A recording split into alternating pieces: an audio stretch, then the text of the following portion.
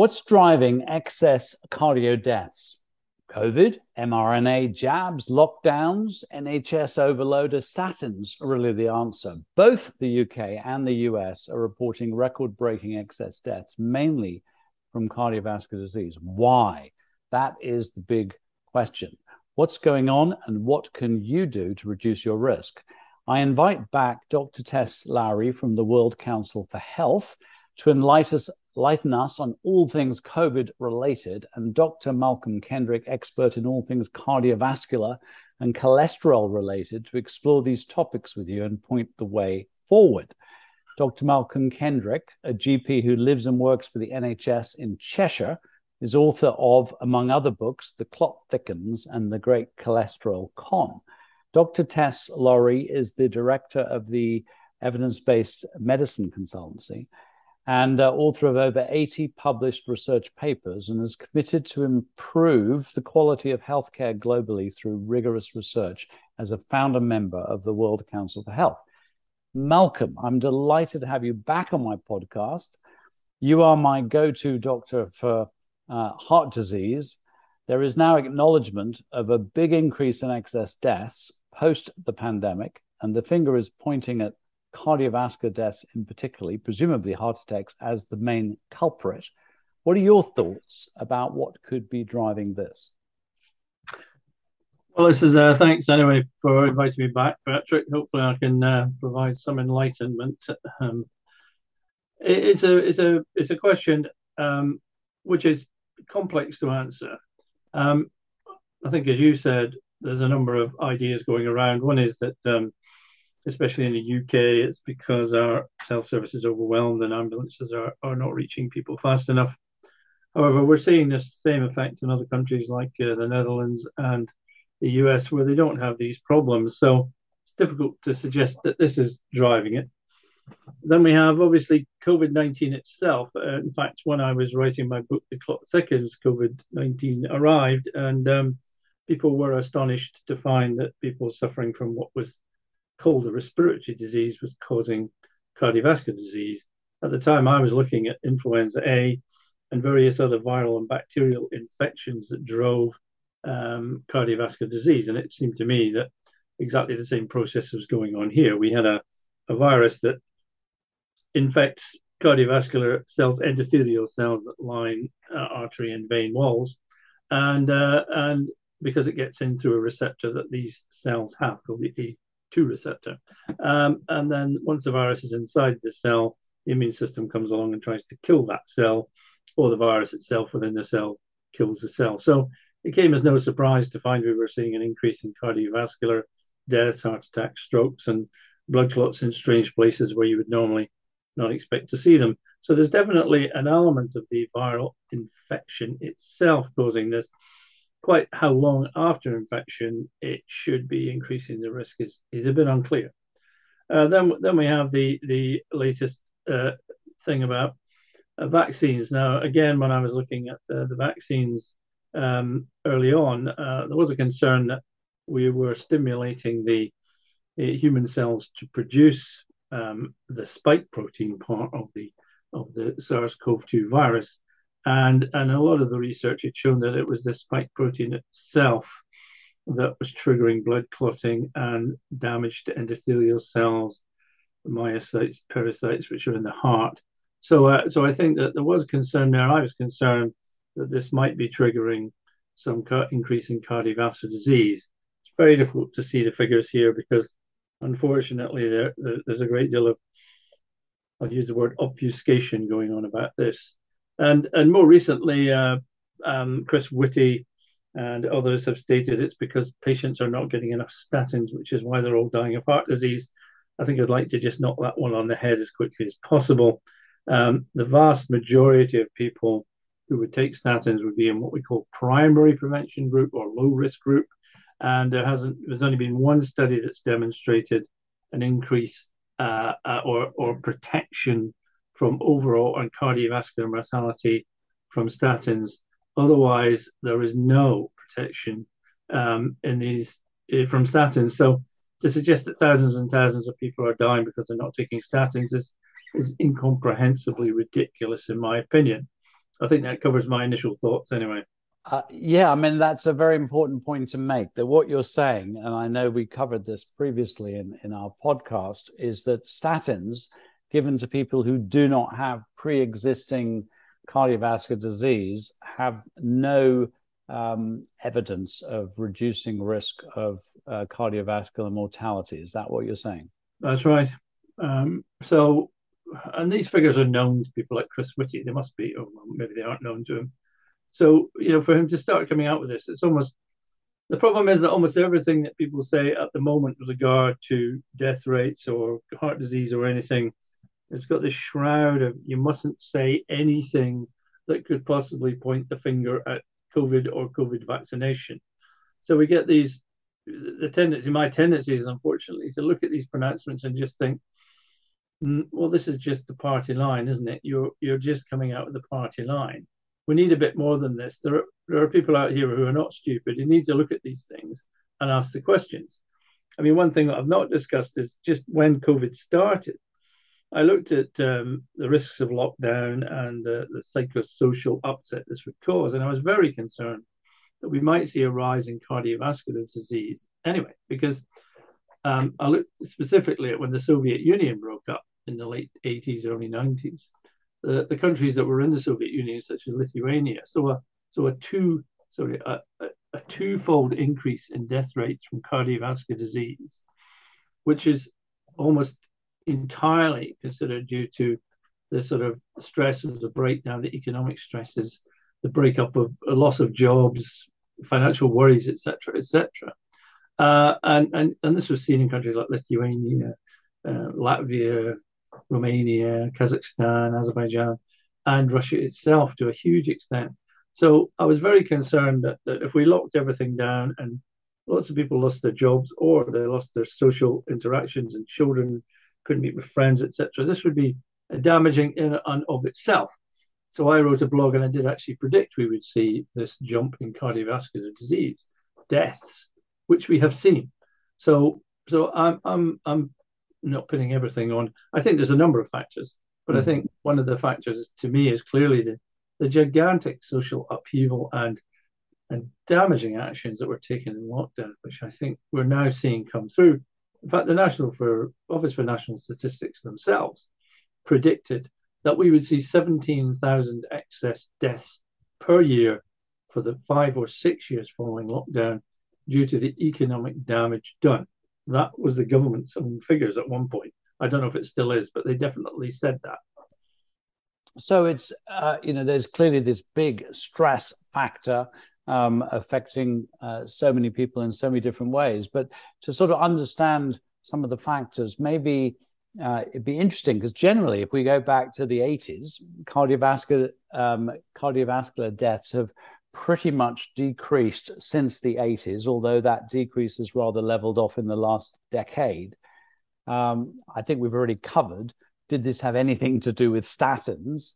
But what generally has it been that reduces our cardiovascular risk that might have changed during lockdown?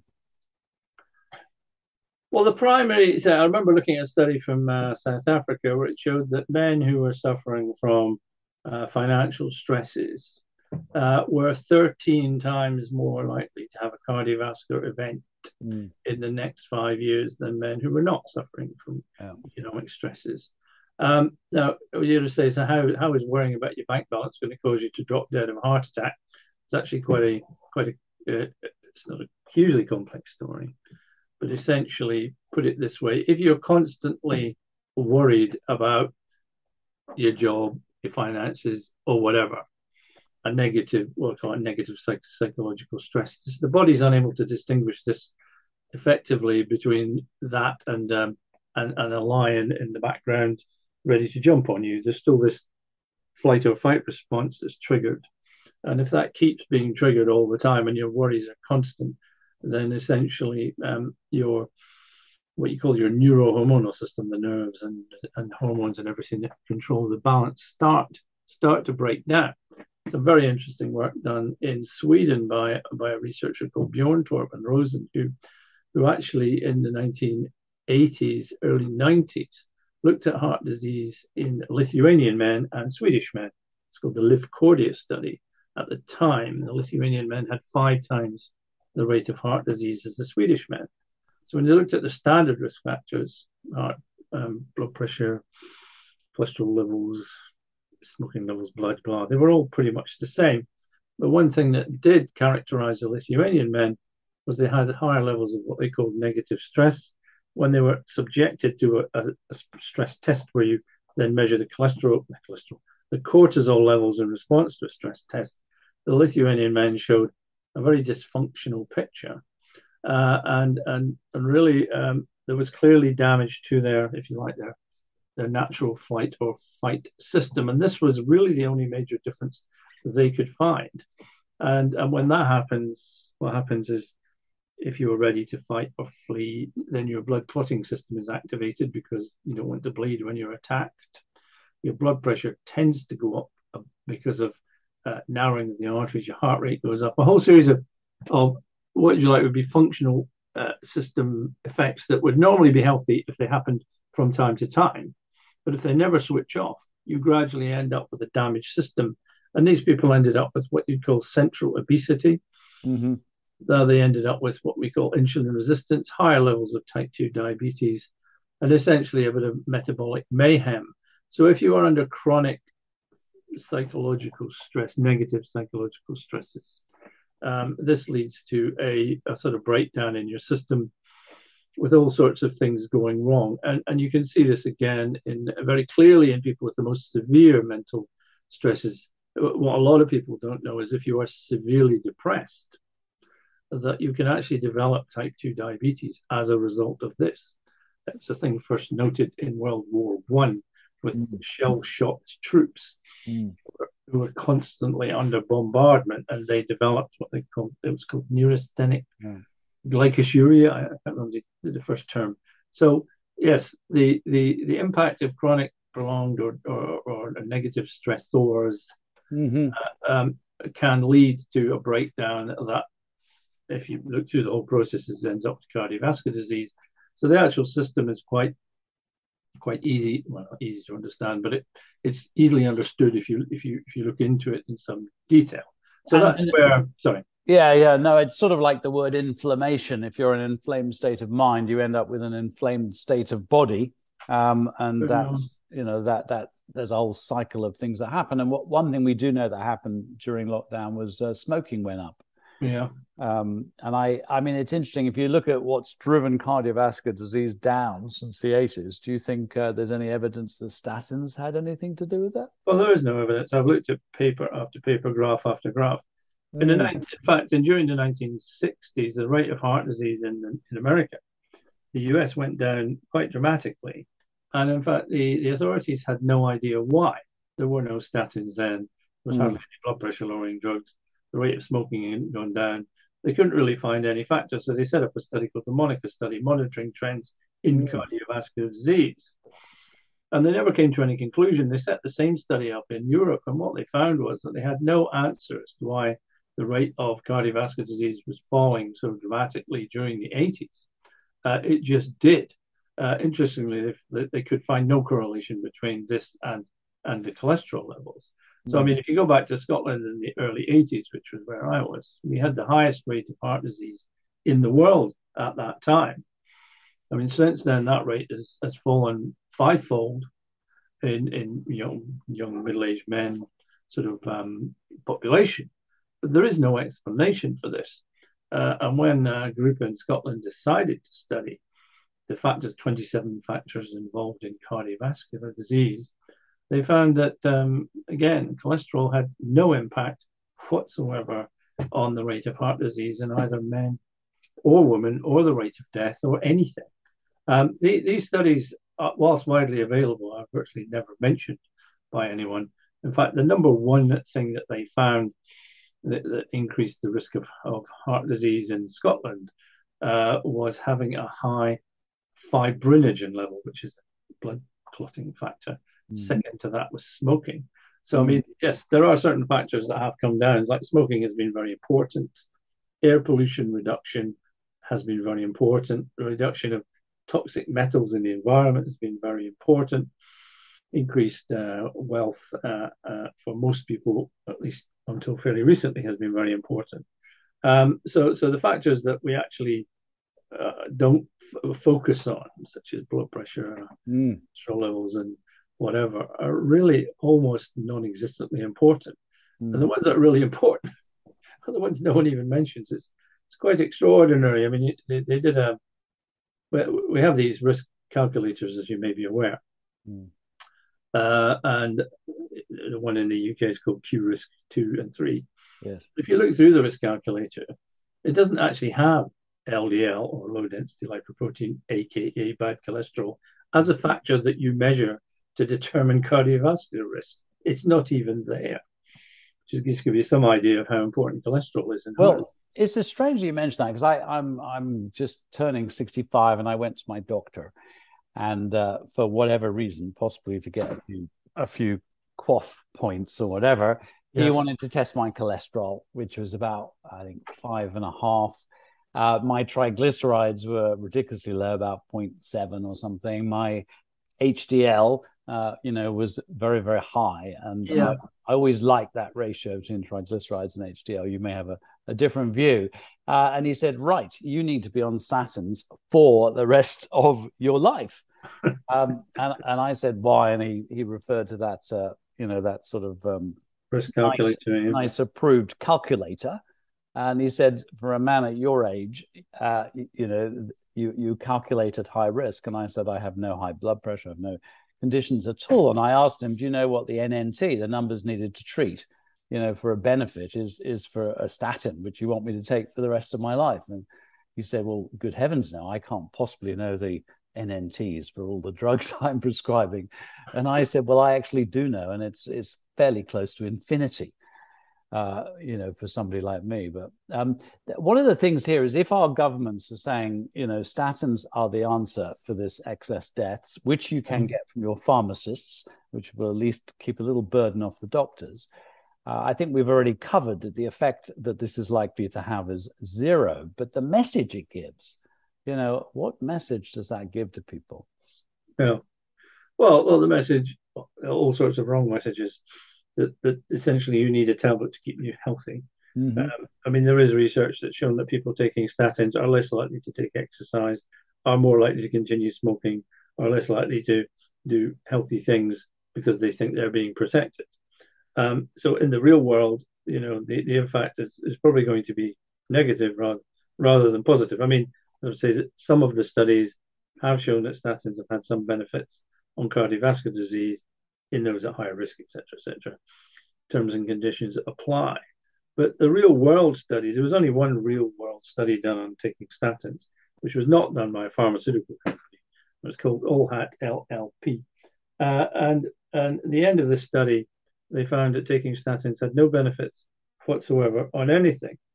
And the critics said, oh, well, this study wasn't very well done because some people stopped taking statins, some people dropped out, et cetera, to which I said, yes, but that's exactly what's going to happen in real life. People are not going to religiously keep taking their tablets. So this study was the one that was probably most accurately represented what would happen in real life giving people statins. What was the end result? The end result was nothing at all. And so I look at study, amazing coincidence. Only one of the major statin trials was not by a pharmaceutical company.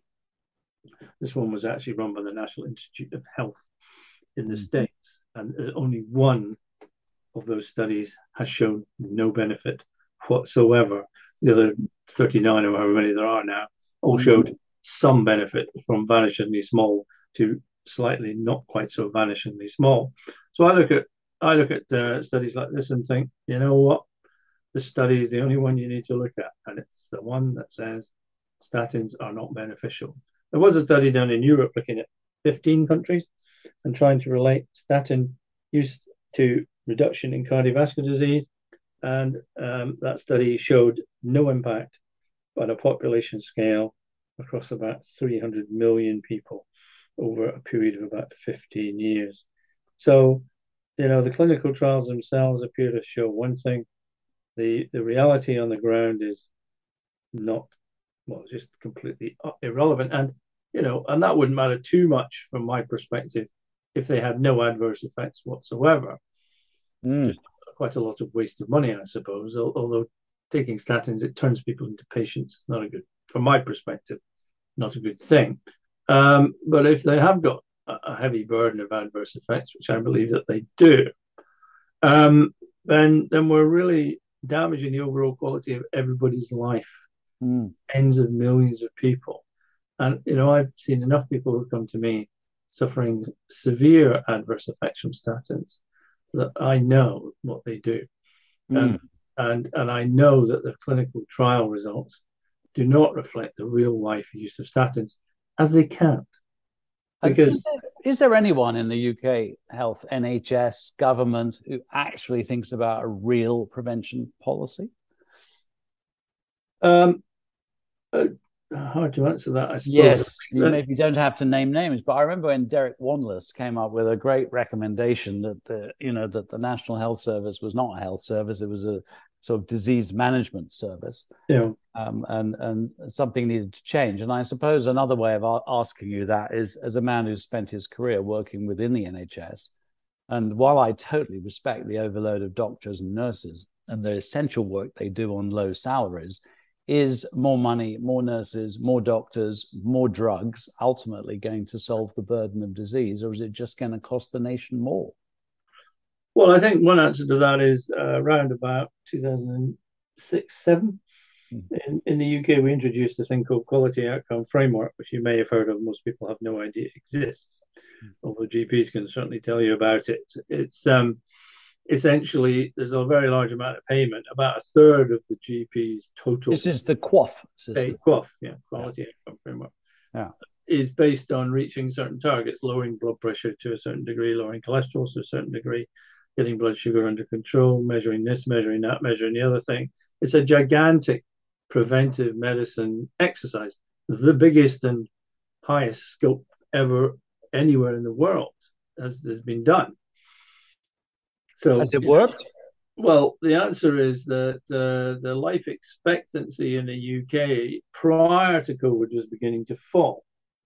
So you have to say to yourself, if we have this gigantic, enormously billions and billions of pounds, huge amount of time and effort spent on this in this preventive system, the most comprehensive that exists, and life expectancy is falling, then your primary outcome, the one you're most concerned about, is going in the wrong direction.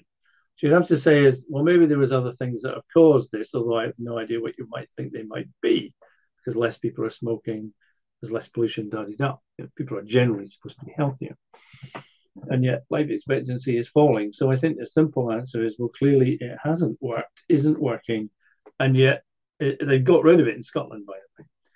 In England, they still cling to this as though it is some magical thing that means that we'll all be fit and healthy. Well, sorry, guys, it ain't working, is it?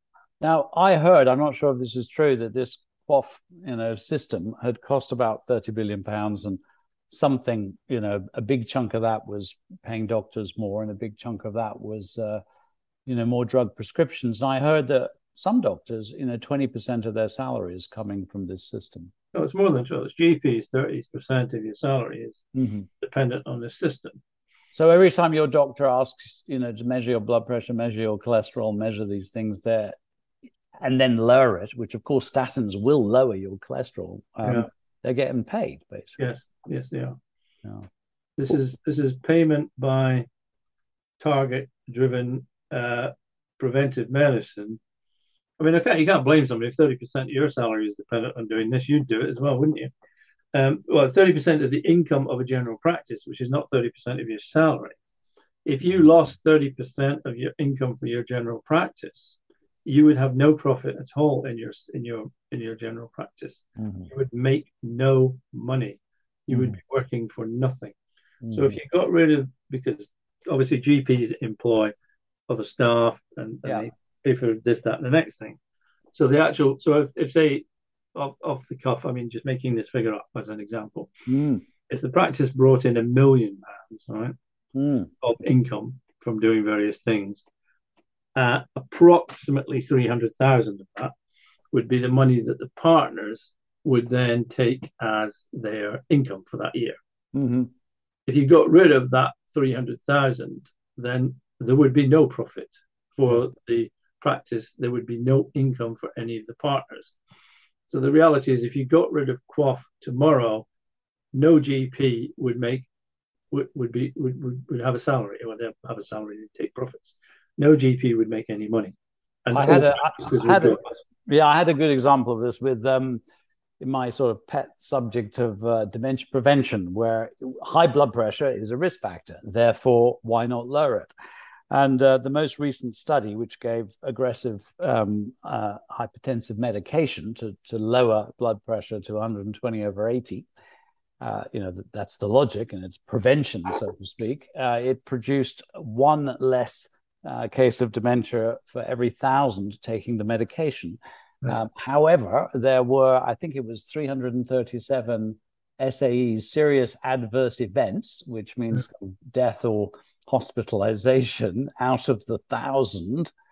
But of course, here we have a situation where high blood pressure actually is a risk factor. Well, I think what you're saying is that even high cholesterol, certainly up in the sort of probably up to 6 or 6.5, isn't actually a risk factor. We assume it's a risk factor, but I'm just going to stop you there. It's not a risk factor, no matter how high it is. But okay, carry on. Yeah, all right. No, that's good to hear.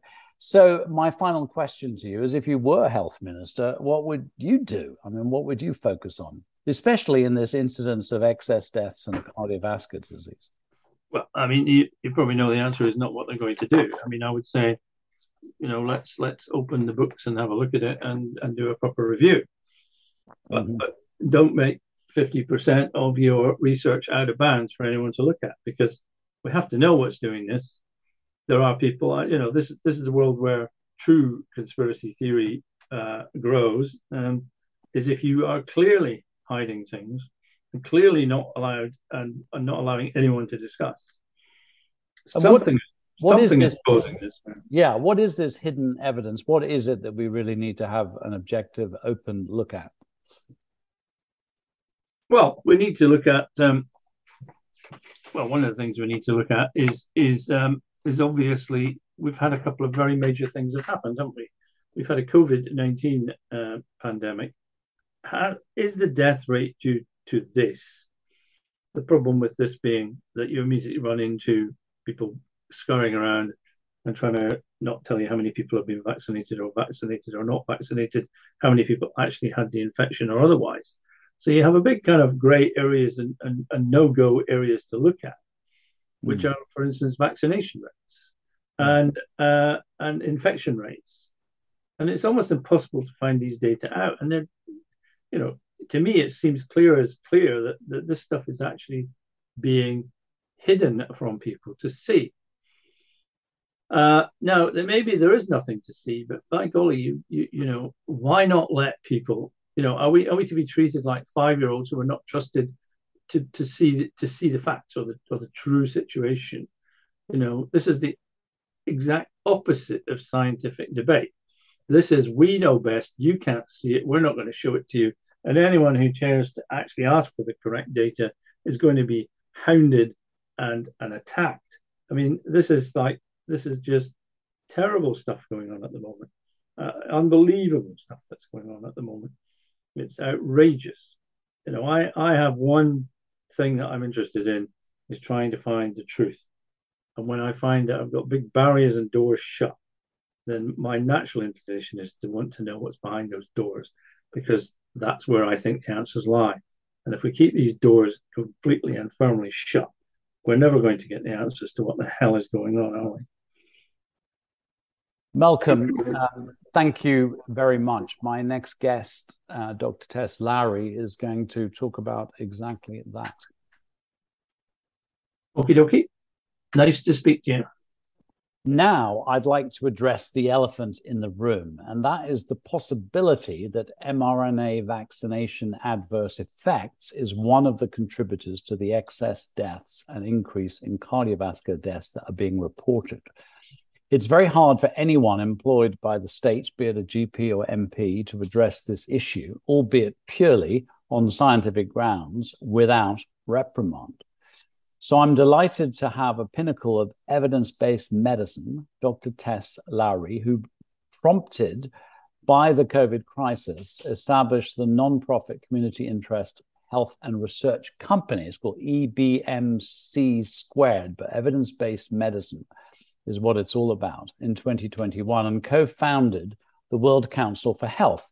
Now, the mission statement of the World Council of Health is a non-profit initiative for the people that is informed and funded by the people.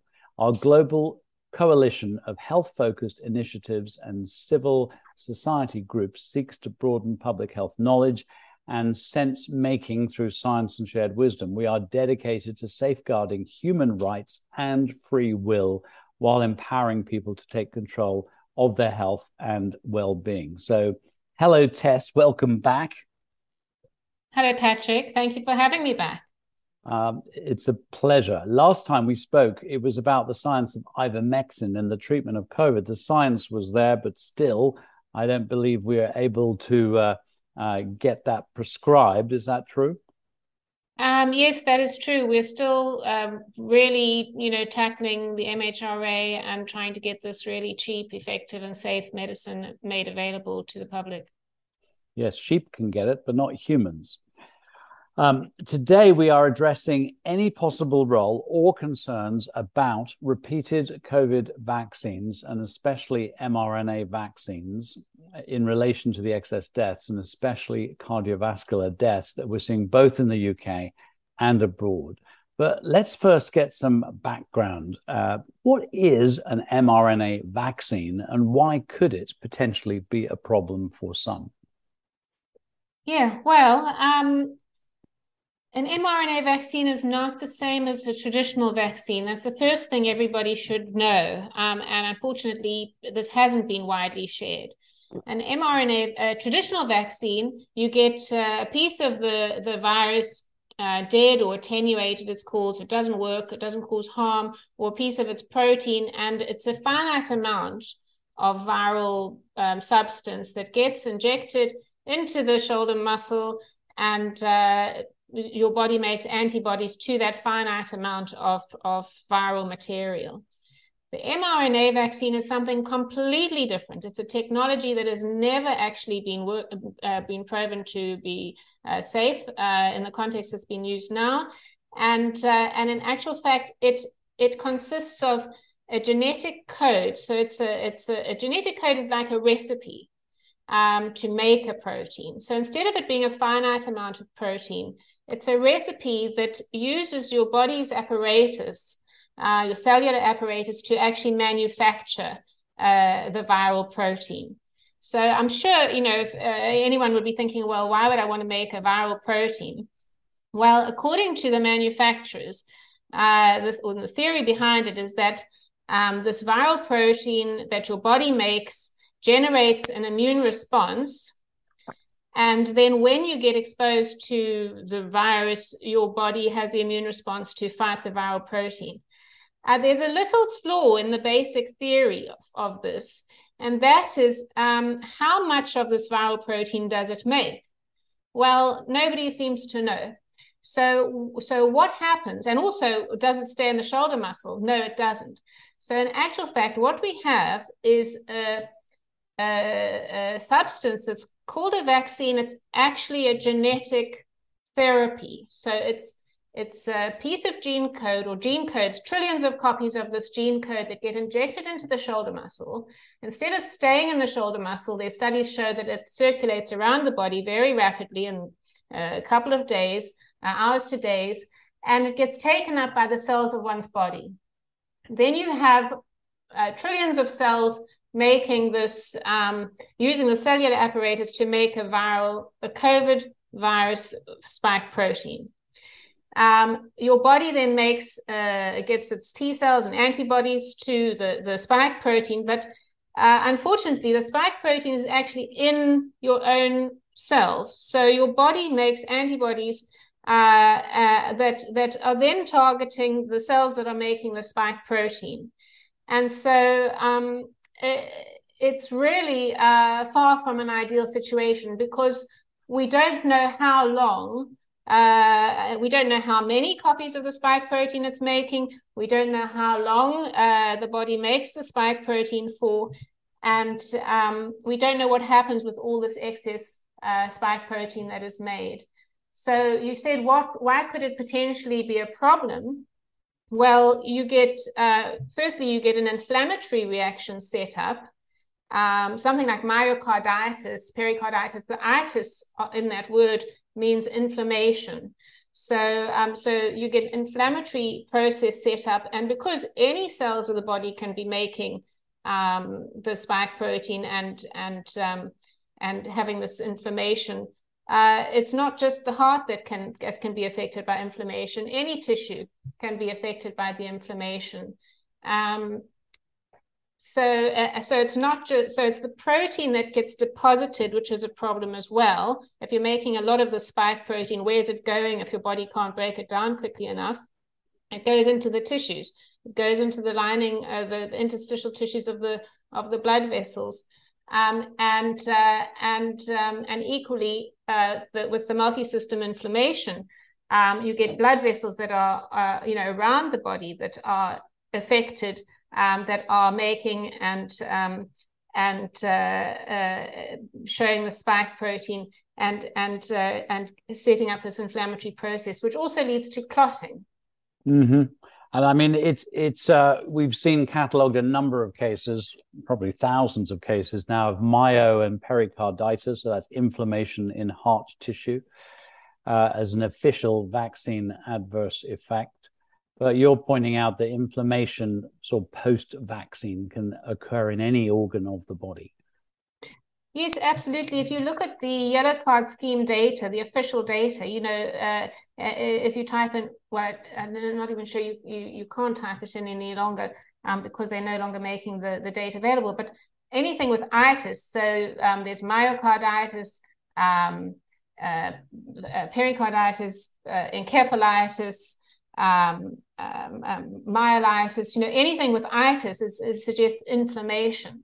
And so, that is what you're seeing. And then also clotting and hemorrhaging. So there's a lot of clotting, bleeding, ischemic kind of conditions. But if the heart's affected or the brain's affected, well, then it's going to be more dramatic. Then you're going to see you're going to see those are the places where one's more likely to see sudden death or death. Mm-hmm. But if it's a nerve or muscle, or hepatitis or gastroenteritis or inflammation of the ovaries, that's going to present in a slower way. Perhaps as infertility or autoimmune diseases, cancers, and so on. Now we have, the sort of official number now, I think, is 50 coroner's reports where the vaccine has been deemed to have caused a death relatively rapidly after vaccination. But of course, what we're looking at now is a lot more excess deaths. At the other end of the scale, one of my colleagues works for an undertaker here in Wales, and he says we have never seen this level of deaths, and it's across younger age ranges as well. So the undertakers are certainly working flat out right now. So why do you think vaccination could be contributing to these increases in deaths? Well, as I said, there's multi-system inflammation. I'll just actually take you back to June 2021. We at EBMC Squared, we did an analysis of the UK yellow card vaccine adverse event data at that time. And we sent an urgent report to the MHRA and June Rain to say these vaccines are not fit for purpose. They are causing a lot of harm, and you need to start preparing for a lot of harm and ameliorating the effects. And this was because we looked at the data, and we looked at bleeding and clotting and ischemic disorders, and we saw that the majority of deaths were coming from brain clots, lung clots, pulmonary embolus, heart clots, cardiac arrest, and so on. But we also saw a lot of other harms, so neurological harms, which are much longer. So a huge number of those. So there's clearly a huge amount and a huge range of non-specific disease that's associated with these mRNA injections. I don't even want to call them vaccines anymore because they are so different from the normal type of vaccine. And it's that very nomenclature that has sort of deceived people into thinking that they're as safe as regular vaccines. We see many reasons, many different types of diseases on the official Yellow Card database that are just not being talked about. There's been this focus on cardiac events, but in fact, neurological events are far more numerous. The UK scheme has about 500,000 reports, so 500,000 reports of harms. And if you actually look at those data, most of them are serious. They give a percentage of things like 70% of the harms are serious, and they are across the board. There are children, thousands of children who have adverse events reported on their behalf. They are, it's not limited, as you say, it's not limited to a particular age group. In fact, the majority of adverse event reports are in the age groups 30 to 39, but basically that 20 to 60 age group is the group that has the hundreds of thousands of adverse event reports, and the official narrative is that these vaccines are safe and effective, and nobody is talking about them. I feel so sorry for the public. Sorry, I just want to say, yes. It's no one is being frank. No one is just speaking the truth. Yes, it seems very hard to do that these days. Is there also a concern about the number of vaccinations? Because normally in a sort of regular vaccination, there's a lot of learning about whether you need one shot and then a booster and what the spacing is and so on. But here we seem to be, into round 4. I think there's much less uptake of the 4th booster. But is there a concern about the effects of multiple vaccinations? Is there any evidence of that being worse? Is the benefit, any better by continuing down this path of booster? What do we know about that? Okay, so I'll tell you about one study, and the rest really just has to be common sense. I think most people know that they've never in their lives been told to take so many jabs for the same disease in such a short space of time. So I think the alarm bell's ringing there anyway. Most people have realized there's something really odd about this new vaccination regime. But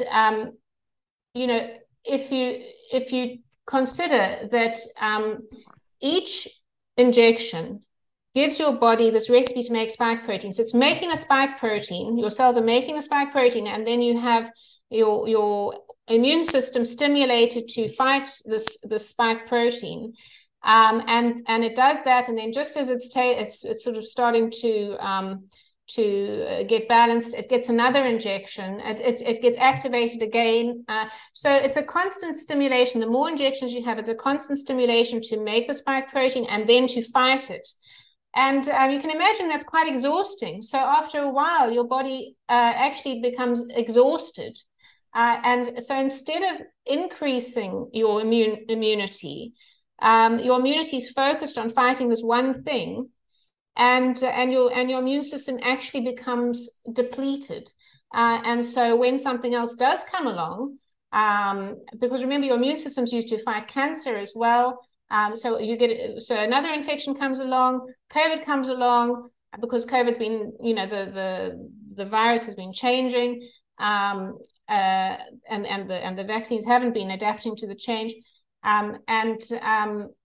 or you have a susceptibility to cancer, or you have you're in remission, then your immune system is needed to step in at all those times. And if it's busy and it's preoccupied trying to make and fight the spike protein, it's not going to be available to protect you. So in actual fact, you get an overall reduction in the functioning of your immune system. So the more injections will definitely not protect you and will worsen your immune system.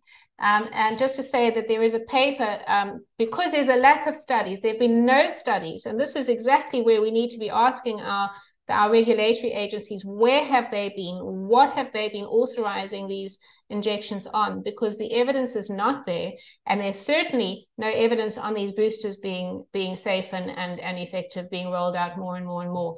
There is one study done in mice which shows that after 4 injections, the overall immunity is severely reduced. And that's what we have to go on. So it's really unacceptable that we have no research and we have these politicians and agencies saying safe and effective, take another one, and it really is criminal. So what do you think should be the policy of governments going forward right now? Well, they need to acknowledge the harms that they've caused by their policies, because the lockdowns and everything were absolutely harmful to society, communities, individuals, and they need to repeal all of these policies. They need to acknowledge the role of natural immunity. They need to do they need to do the studies.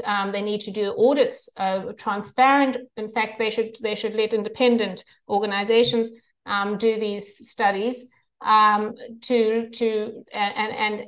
have access to the data, because they're being very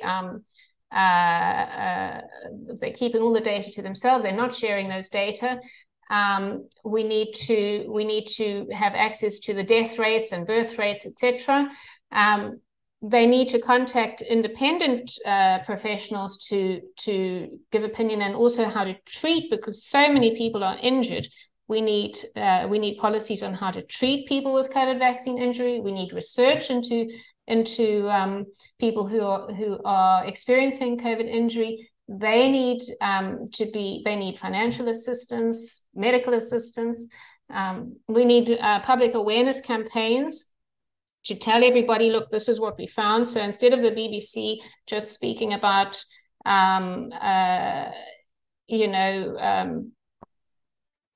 the distractions that they do speak about, we need some real honest reporting, and we need awareness campaigns to teach people how to boost their immunity, optimize their health, and so on. So we need public engagement. We need open forums where people can express themselves, where both doctors and people who've been injured, we need to be able to have open discussions now.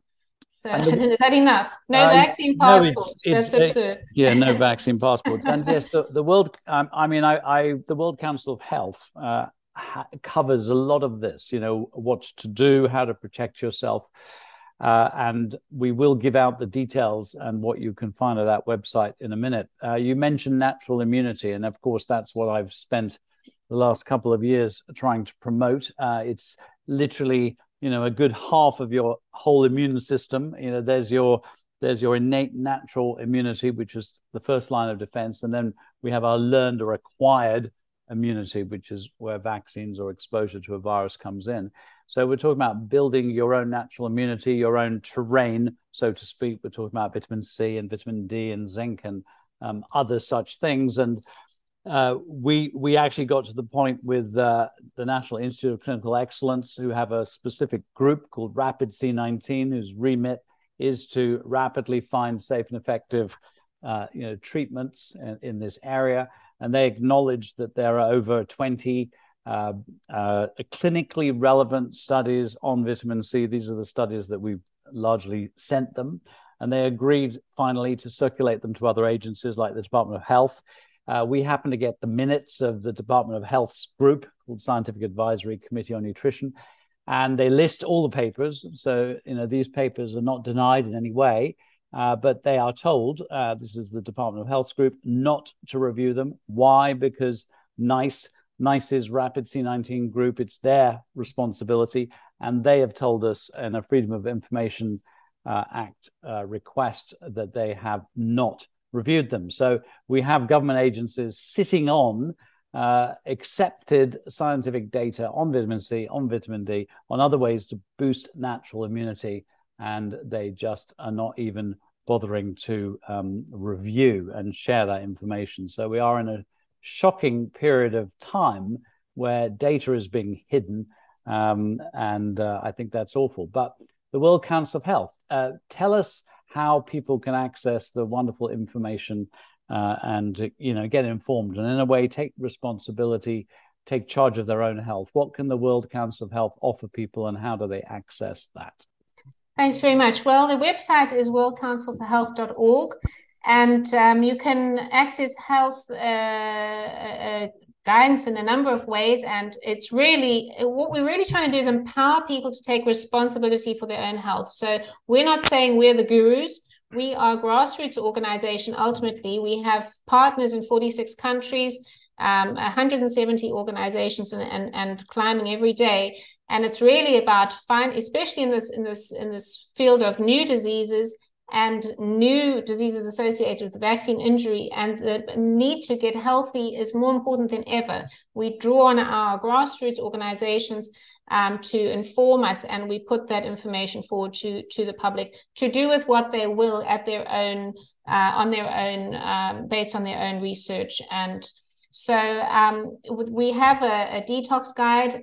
It's been there for I think almost probably around 9 months or so, and it's in the process of being updated, because as new information comes in, we are updating it. And that's for people who wish to detox from the toxic the environment and the injections.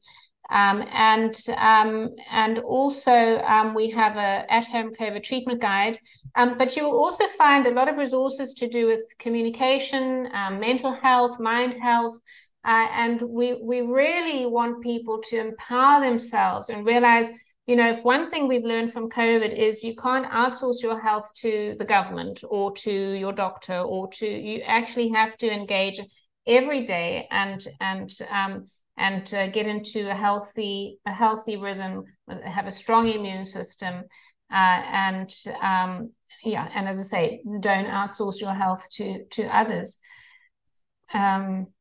We have a number of ways you can get involved as well. There's leafleting, information for people about the jabs, where to go. We have some partner organizations like UKCD Family, which is a support group for vaccine injured people, and also React 19, which is a US-based organization, and they have a lot of resources. So you can also on the website explore our partners. And the other thing is, if you need just some uplifting reading and sort of weekly guidance, I have a podcast called Test Talks, and a Substack, which is A Better Way to Health with me. And it's really just sort of taking people on a more sort of optimistic, empowering journey to learn about all the other integrative health approaches. There isn't only one way of getting healthy, and that's through getting diseased and then taking pills. There's a whole range of things one can do before one actually gets disease. And so this is the journey that I'm hoping people will join us at World Council for Health on, and really step away from fear of sickness and death, and really into a healthy, better way of living. Well, thank you, Dr. Tess Lowry. A very honest and scientifically based appraisal. Thank you so much for your wisdom, sharing this information, and also your courage. And I'd also like to thank my first guest, Dr. Malcolm Kendrick, a GP, who explains why statins are not the answer. So we have explored what's driving excess cardiovascular deaths. We've spoken about COVID mRNA lockdowns and the effects they've been having. We know that statins are not the answer, and it sounds like repeated vaccinations also is not the answer. And we need to strengthen and learn how to boost our own natural immunity. So thank you very much for listening.